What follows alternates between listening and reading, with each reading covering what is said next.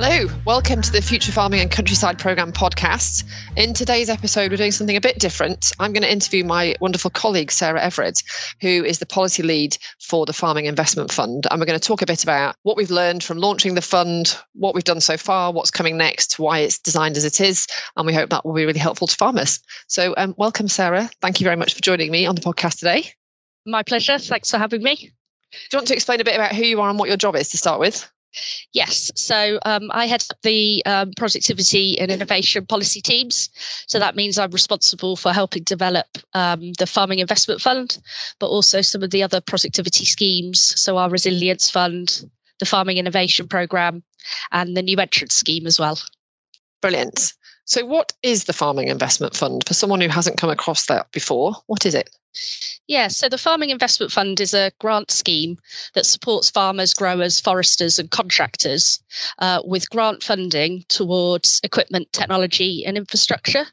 So it's split into two parts. So we have the Equipment and Technology Fund, and that is a list of 120 items that applicants can choose, and then they will receive a standard cost, a standard amount of grant towards any of those items. And then we have the Farming Transformation Fund, which is run under a number of themes where we'll provide larger amounts of money to fund infrastructure projects. So in the first instance, we're running a competition around water management. So that's to fund things like reservoirs and irrigation, for example. And we've got another round coming out today, haven't we? Yeah, so we've got the next theme under the Farming Transformation Fund, which is improving farm productivity. So this is all about robotics and automation. So some of the things that we're going to be funding under that are things like robotic harvesting, weeding, robotic spraying, different types of feeding systems for livestock, things like fertilizer efficiency and LED lighting, and a few other bits and bobs as well. So it's quite a wide range, and we hope it provides something for, people working with livestock, farmers, growers in the horticulture sector. And so the sort of information on that is in a blog, and we've put the manual out today. And the reason we've done that, whilst we're not open for applications yet, is we've really heard the feedback that you want more notice of when we're launching these grant funds. So we're putting the manual out now. You can't apply yet. The applications will open in mid-January. But hopefully that gives the information that people need to decide whether to apply for the water management or the Equipment and Technology Fund that are open at the moment, or whether to wait and apply for funding through the for improving farm productivity. And if I'm a farmer, can I apply for both if I want to? Is there a limit on how much I can get? No, you can apply for both. The grant thresholds are for the Transformation Fund are 35,000 up to 500,000. So you can put in applications for both. And how do we decide in the policy team? How do you and colleagues decide what we're going to fund in the Farming Investment Fund? We've spent quite a long time working with farmers, doing some co-design activity to understand the types of things that they want support for. We've also talked to various experts who can help us understand what are those items, what are those investments that farmers can make to really drive up their productivity. And we've also done a lot of work, as you would expect, with the big farming organisations such as the NFU and the TFA, for example, who've also been able to feed in. And they fed in a very long list of items that they thought could be included on the list. And then we've taken that and been able to sort of whittle it down and determine the criteria for the items. How do we decide how much of the cost we're going to cover, and how do we work out what the right price is for each item? So the standard cost is roughly 40% of the costs, and the way that we've determined those costs is for the items on the list, we undertook an exercise earlier in the year, and we went out and sought quotes for all of those items to determine what that standard cost was. And then we also looked back at the previous grant scheme, the Countryside Productivity Small Grants, and looked at what farmers actually paid for those items. And where the standard cost had differed by more than a couple of percent, we've adjusted the standard cost accordingly. Brilliant, thank you. One of the things that farmers have been asking us since we launched the fund is why don't we fund a wider range of items, and in particular a drill? Why does it have to be a 3 metre or a 6 metre drill? Why can't we fund other sizes of drill? Yeah, so we've tried to provide a wide range of items, and actually we've increased the number of items compared to the Countryside Productivity Small Grants list from 85 up to 120. So, and that has obviously increased the range, and we've also changed the threshold. So the threshold for the Equipment and Technology Fund, we now give a maximum grant up to 25,000. So that's allowed us to fund a wider range of items. Your question about the drill. So on the list at the moment, we have a 3 metre and a 6 metre drill. If farmers want to pick a different size of drill, so for example, if they want a drill that's bigger than 6 metres, that's fine, but we will only pay the cost of a 6 metre drill. So that's the maximum 25,000. Okay, thank you. And the other question that we get asked a lot is why can't we fund second-hand equipment? Yes, Why is that?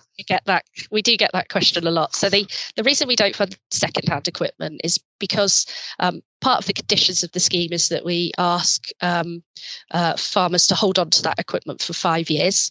And with second-hand equipment, we can't guarantee the quality of that equipment. And we also can't guarantee that it will fit the latest health and safety regulations. So we do ask that farmers are buying new equipment so that we can ensure both the safety and the quality of that item. Would we think about funding second-hand equipment in the future? Are we still looking at that question? Yeah, we can look at it. It is a tricky one to work out exactly how we could do that fairly. But we do get asked that question a lot. So we will look again once we've closed this first round. Okay. So that's the Farming Investment Fund. We've launched some of it. We've got some of it just launched today. What does the future hold for this particular area of our work? What can farmers expect next? So I've already covered on the Farming Investment Fund the launch of the Improving Farm Productivity theme. Yeah. But going more broadly than that, and in terms of other support that farmers can look out for on productivity, we've also got the Farming Innovation Programme, where we've just run the first of 3 competitions to support projects that are looking to tackle productivity or environmental challenges and fund the kind of innovation that farmers tell us they need. And there'll be more competitions on that coming next year for different scales of R&D. And then we also have the Resilience Fund that's open at the moment, which is there to provide advice for farmers. And we have there's a list on the blog of the 19 delivery partners that we're working with who are providing that advice. So I'd really encourage you, if you're looking for that sort of business advice, to look at how your farm remains viable over the coming years, to pick up to look at that advice of the Resilience Fund. And if you don't manage to do that this time, we're looking at providing more of that advice and working with delivery partners over the next couple of years as well. Okay. We always say in the programme we're all about testing and learning, and you've talked about some of the ways that we've improved these schemes relative to their predecessors. Are there any ways that is there anything we've learned already from launching this round of the Farming Investment Fund that's making us think we might want to change it even further in future? Yeah, so before we launched this round, we did quite a lot of work to look at how the previous EU scheme had run, the Countryside Productivity Grants. So some of the things that we've already changed compared to that previous scheme was around changing the thresholds for the grants. So we've reduced the threshold from 3,000 to 2,000. That's the lowest funding, and we had very strong feedback that would really help smaller farms if we were able to reduce that. So we've done that.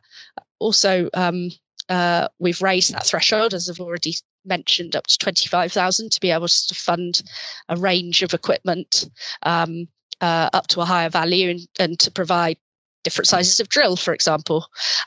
And we've also changed the spread of the equipment. So there's now a greater offer for horticulture items and forestry items, for example.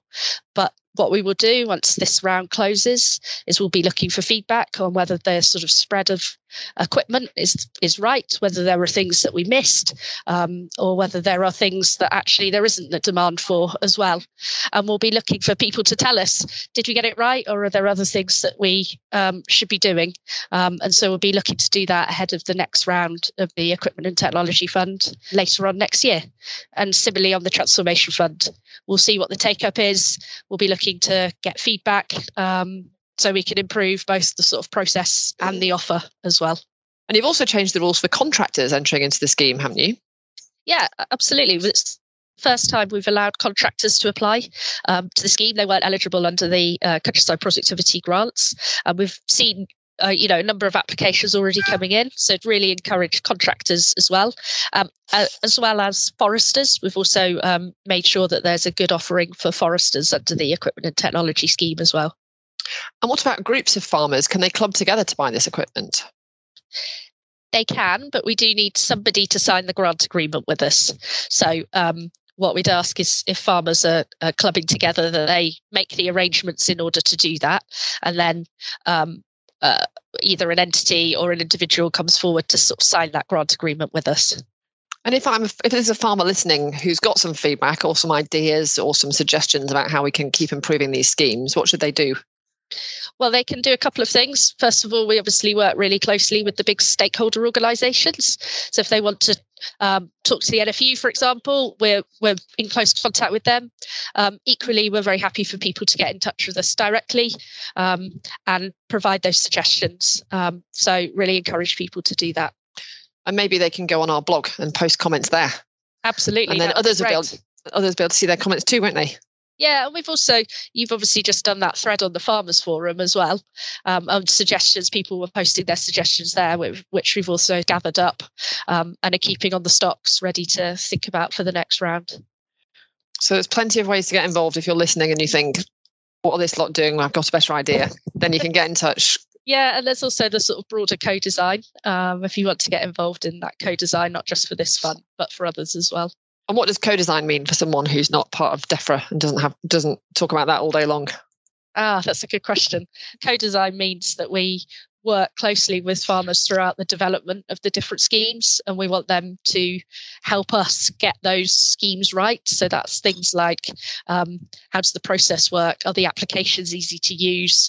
And also really understanding what it is that government can do to support farmers, and working with those farmers throughout the process. And then also they tell us what we did well and what we didn't get right, so we can make it better for next time as well. Fantastic. So you're dead enthusiastic always whenever I talk to you about your work. What is it that you enjoy about it so much?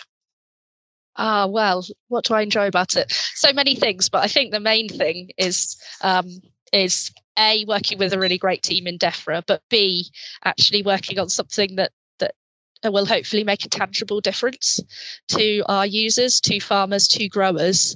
And if we can help them improve their productivity and protect the environment, that's got to be great. So that really gets me out of bed in the morning. Well, I can't think of many better reasons to get out of bed in the morning than making a difference in that way. Thank you very much, Sarah. And thank you very much, listeners, for listening to our podcast this week. Thanks very much.